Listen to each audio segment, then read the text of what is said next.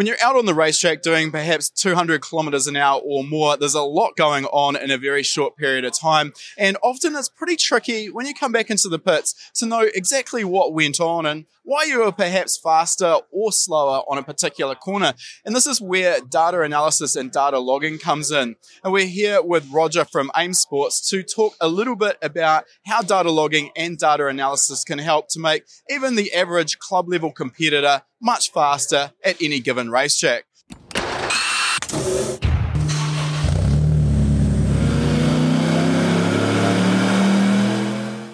Welcome to High Performance Academy's Tuned In Field Report podcast series. In these special midweek episodes, we look back through our archives to find the best conversations we've had through years worth of attending the best automotive events across the globe. We've pulled the audio from these tech-filled interviews with some of the industry's most well-known figures and presented it in podcast format for you to enjoy as a quick hit of insider knowledge. So for a start, I think when a lot of people consider data analysis and data logging, they're probably thinking of Formula One, where there's a bunch of technicians staring at an array of monitors, looking at what's happening on the car out on the track. And well, yes, this is one level of data analysis. That's the very pinnacle, and there are much simpler systems available. So for a start, for the average club level racer, what sort of inputs are key? What would you consider to be the key inputs that you really need in order to be able to figure out what the car's doing and make smart decisions? What's really cool is, we'll chat about that in a second, but that upper level we're able to do with modern electronics and lower pricing of things. The club racer, the amateur racer is able to do a lot of those things. And what becomes important is speed, right? What happened, where did it happen, why did it happen? And we can now get to that fairly easily with just some GPS-based loggers and understand, where were you faster, where were you slower compared to your qualifying, your practice, your teammate, whatever it happens to be. Where did it happen? And then why did it happen? And with that, you can determine, and make some changes and help your driving. So one of the key channels there, if you like, is really that speed, because everything you do in terms of your throttle input, your setup changes to the car, which may increase the grip, will really result in an overall improvement in the speed. And obviously, over the entire length of a lap, the result of more speed is, of course, a quicker lap time. So in terms of the other inputs, you've got speed there. What else do you need, and where can you deduce that speed input from? Yeah, I call speed the money channel, right? It's the bottom line. If you're going faster there, your lap times are getting better and everything is good. And with the speed, that's the what happened. And then the where and the why. You start using lateral Gs and longitudinal Gs, braking, acceleration, all these different things. Put those together into a G-sum channel and understand the physics of what you're doing. And then just with some basic channels, you can understand where you were faster and where you were slower and how to fix it. All right, so lateral and longitudinal G-force as well, those are obviously keys there. And I think it's really important as well, again, if we sort of look back to that Formula One example, there's potentially hundreds, if not thousands of channels that these data engineers are analyzing in order to figure out what's going on with the car. And for us as enthusiasts coming into this, often less is more, and really focusing on some of those key channels and a small number of channels can actually make it easier for us to do our job. But how can we go about getting that data in a format that's easy to use? What are our options in terms of cost-effective logging solutions? We have a number of products, but that one that is just so popular is the Solo, a GPS-based data logger, right? Lap timer. Gives you lap times, gives you the basic GPS channel, speed, lateral Gs, longitudinal Gs, position, those kind of things. And it's magnetic, it's got a battery, you put it in the car and you can share it with your buddies and teammates, stick it in a car, grab the data and compare. What happened, where it happened, why did it happen, right? Yeah, speed. So standalone, easy to move between cars, relatively cost effective, and then you've got the ability to get those channels you've just talked about. It's using GPS, so you've got track position, it can infer speed from the GPS or differentiating the movement through GPS, and you've got lateral and longitudinal G-force. Now, I know a lot of people are a little bit concerned about the accuracy of the GPS input. Can you talk to us a little bit about how much of a real concern that is? Of course, there is some concern. We're mathematically grabbing and calculating our position on the face of the earth. And then, of course, where we're at on the racetrack. And then there's some error there. But with GPS, there's positional accuracy and there's relative accuracy. So the positional is where we have some error. The way you need to think about it is you are here and a tenth of a second later, you're here. And a tenth of a second later, you're here. The relative difference between those two, we can calculate very, very accurately, thousandths of a foot, very, very accurate. And that's how we calculate speed and lateral Gs and all these different things. Because of that, a basic GPS sensor in one of our Solos is giving you some really, really powerful and quite accurate information relative to the other points you've just ran. So there will be a little bit of positional accuracy, and maybe your 2 or 3 feet difference. We're well within a meter typically in position, but the relative is where you really work when you're doing data acquisition with GPS. Now, in terms of that positional accuracy, does that depend on whereabouts in the world you happen to be racing and how many satellites are actually visible to the unit? It's all about how many satellites are up there and the geometric formation of those satellites, right? If you get a bunch of satellites in all 4 quadrants above you, no matter where you're at, you're getting good mathematical formula to allow it to calculate good position. If you're way in the southern hemisphere, way in the northern hemisphere, a lot of the satellites are in one part of your window of the sky. And because of that, then the math is a little harder. So there is a little bit of that. It's not as bad as I think it used to be with less satellites than we have now.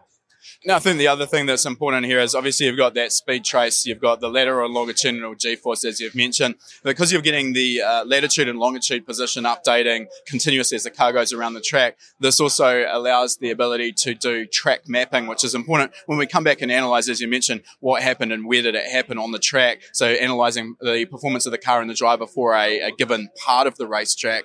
And also this allows the lap timing. So standalone again, you don't need to go and put a beacon out on the side of the track. For a lot of the racetracks, you already have a pre-configured GPS coordinate for the start-finish line. If not, if you're at a different racetrack where those don't exist, you can create your own. So constantly as the car's going around the track, the driver can actually view their lap time in real time as they go past that start-finish line. Do you want to take your car knowledge game to the next level? Join us in the next free lesson at hpacademy.com/free and start developing your own skills today. Now, that lap time can be really useful, particularly if we have someone set a reference lap who maybe is a pro driver, maybe just a lot faster than we are in the car. So can you talk to us about what a reference lap is and how that's useful for improving your own driving? Yeah, the reference lap is what we're just comparing against that all the time, right? So we have thousands and thousands of maps in our database ready for you to go preloaded on the Solo when you buy one, right? You stick it in your car. It's probably going to work at any permanent track that's anywhere in the world. Then if you don't, we build our own. It's easy enough, autocross or temporary tracks, easy enough to do, right? Push a button on the display. And now we've got this track map, and maybe you shared the data logger or you're qualifying versus your race if you're racing by yourself. That reference lap, we can either take the best lap of the day or the best lap of that session, reference against it automatically. It's happening all the time. You're getting predictive lap timing in the car. You're seeing your lap times coming down to going up. And boy, that's so powerful as a self-driver coaching process. So you can improve yourself while on the track without even having to talk. You come off that slow corner, you look down, your lap time's getting better on the exit. You did a great corner, right? So that self-coaching is very, very valuable. Yeah, I think the predictive lap time functionality is something that is often overlooked, even by some pretty experienced drivers. And I find myself using that sort of functionality in qualifying as well, maybe in practice where you're trying a different line through a particular corner. So you don't actually have to wait till you go past the start-finish line to get the final lap time, which of course is the accumulation of all of your parts of the track. So you might have got one part really, really good and messed up one other corner, and that sort of throws the whole time away. So you can see in an instant whether your line through the corner was an improvement. But then, of course, analyzing that data on a laptop when you've got a little bit more time on your hands, this can be a little bit more powerful. So can you talk to us about how we can look at the difference between that reference lap? Again, maybe we've seen a pro driver out in the car, how we can figure out where we can improve. Yeah, we got a lot of tools in our Race Studio software where once you bring the data in, comparing your lap against your own or your pro driver or a teammate, bring them up, put them on top of each other, and we've got a bar across the bottom we call the time compare bar. And it shows you exactly where you're faster or slower and how much time you lost, not just how many feet or how many miles per hour you're slower, but actual lap time lost or gained in a certain area. So that's a cumulative channel which shows where you're gaining or where you're losing time, and by looking at the angle of that line you can figure out essentially the areas that you're losing or gaining the most. It's one of those powerful tools in data analysis because it's quick to find the spot where you were faster or slower and then go right up into the data and figure out where did that happen and why, right? And looking at that speed trace, those lateral Gs, position on the track with a GPS map, comparing the driving line of the two different laps or whatever it happens to be. So yeah, that time compare bar is a secret to a lot of good data analysis. So at the moment, we really actually haven't talked about that many channels. You've got speed, you've got your lap time, obviously, you've got your lateral and longitudinal G-force, and you've got your position on the track coming from GPS as well. So that's not a lot of data. And I think, again, I've mentioned that less is more there. So focusing on those things initially as you're beginning to learn about data analysis, and just zero in particularly on the time difference channel. But once you start getting a little bit more familiar and you maybe want to start, you've got your low-hanging fruit in terms of time gains, you want to start analyzing things a little bit more, this is where you want to start bringing in some more channels and maybe connecting to your ECU as well to get some of the ECU channels. So again, looking at the channels that are the key ones, if we've got access to ECU data, can you talk us through what you'd consider to be the first channels you'd want to look at? Yeah, I agree with you. Those basic GPS-based channels are super powerful, right? And it gets us that what happened, where did it happen really well, and a little bit of the why, because you can infer speed. If your speed went up and down, you kind of know where it kind of came from. But if you really want to dig into it, sometimes those driver inputs are critical, right? And did you get on the throttle sooner? Did you open your hands and start to let the car free up? With some additional channels, when did I hit the brakes? When did I get off the brakes? Boy, some of those channels are coming from the ECU connection or analog sensors if we have to. Then it becomes even clearer the why certain things happen, and we can do even more accurate data analysis. Of course, there are some really fully featured data loggers, dashes that AIM and other companies produce where, as you just mentioned, you can add just about any sensor that you can imagine, wire that in, fit it to the chassis, and then get that data. But of course, again, with this comes an expense. So I think it's important to mention here, a lot of people overlook the fact that particularly if you are running a modern car with a factory ECU where you can get data via the OBD2 port or maybe an aftermarket ECU, a lot of that sensor data, particularly maybe at least a brake switch, sometimes brake pressure, definitely throttle position and engine RPM, a lot of that data is already going to be available without the need to add additional sensors. So it's important to not to overlook that you can actually often bring that data in, incorporate it with a GPS-based data and get a more sort of full understanding of what's going on there. So in terms of getting a little bit more advanced, once you've got those parameters in there, is there anything else you'd like to look at? To back up there just a second, with that speed, money channel, and then the driver inputs, obviously, right? Hands and feet of the driver. And then you end up with all these other data channels that can make it more complex, but it also makes it more powerful, right? So in the end, we can look at deeper brake pressures and the speed of applying the brakes, the speed of applying or releasing the throttle, all the way into shock pots and ride height sensors and these things that help us really tune in a car, right? But that gets fairly complex. But once you get the basics of understanding the data, it's just layering on, right? And understanding more. But start lower and then start to add that stuff on, and the power is just astronomical at that point.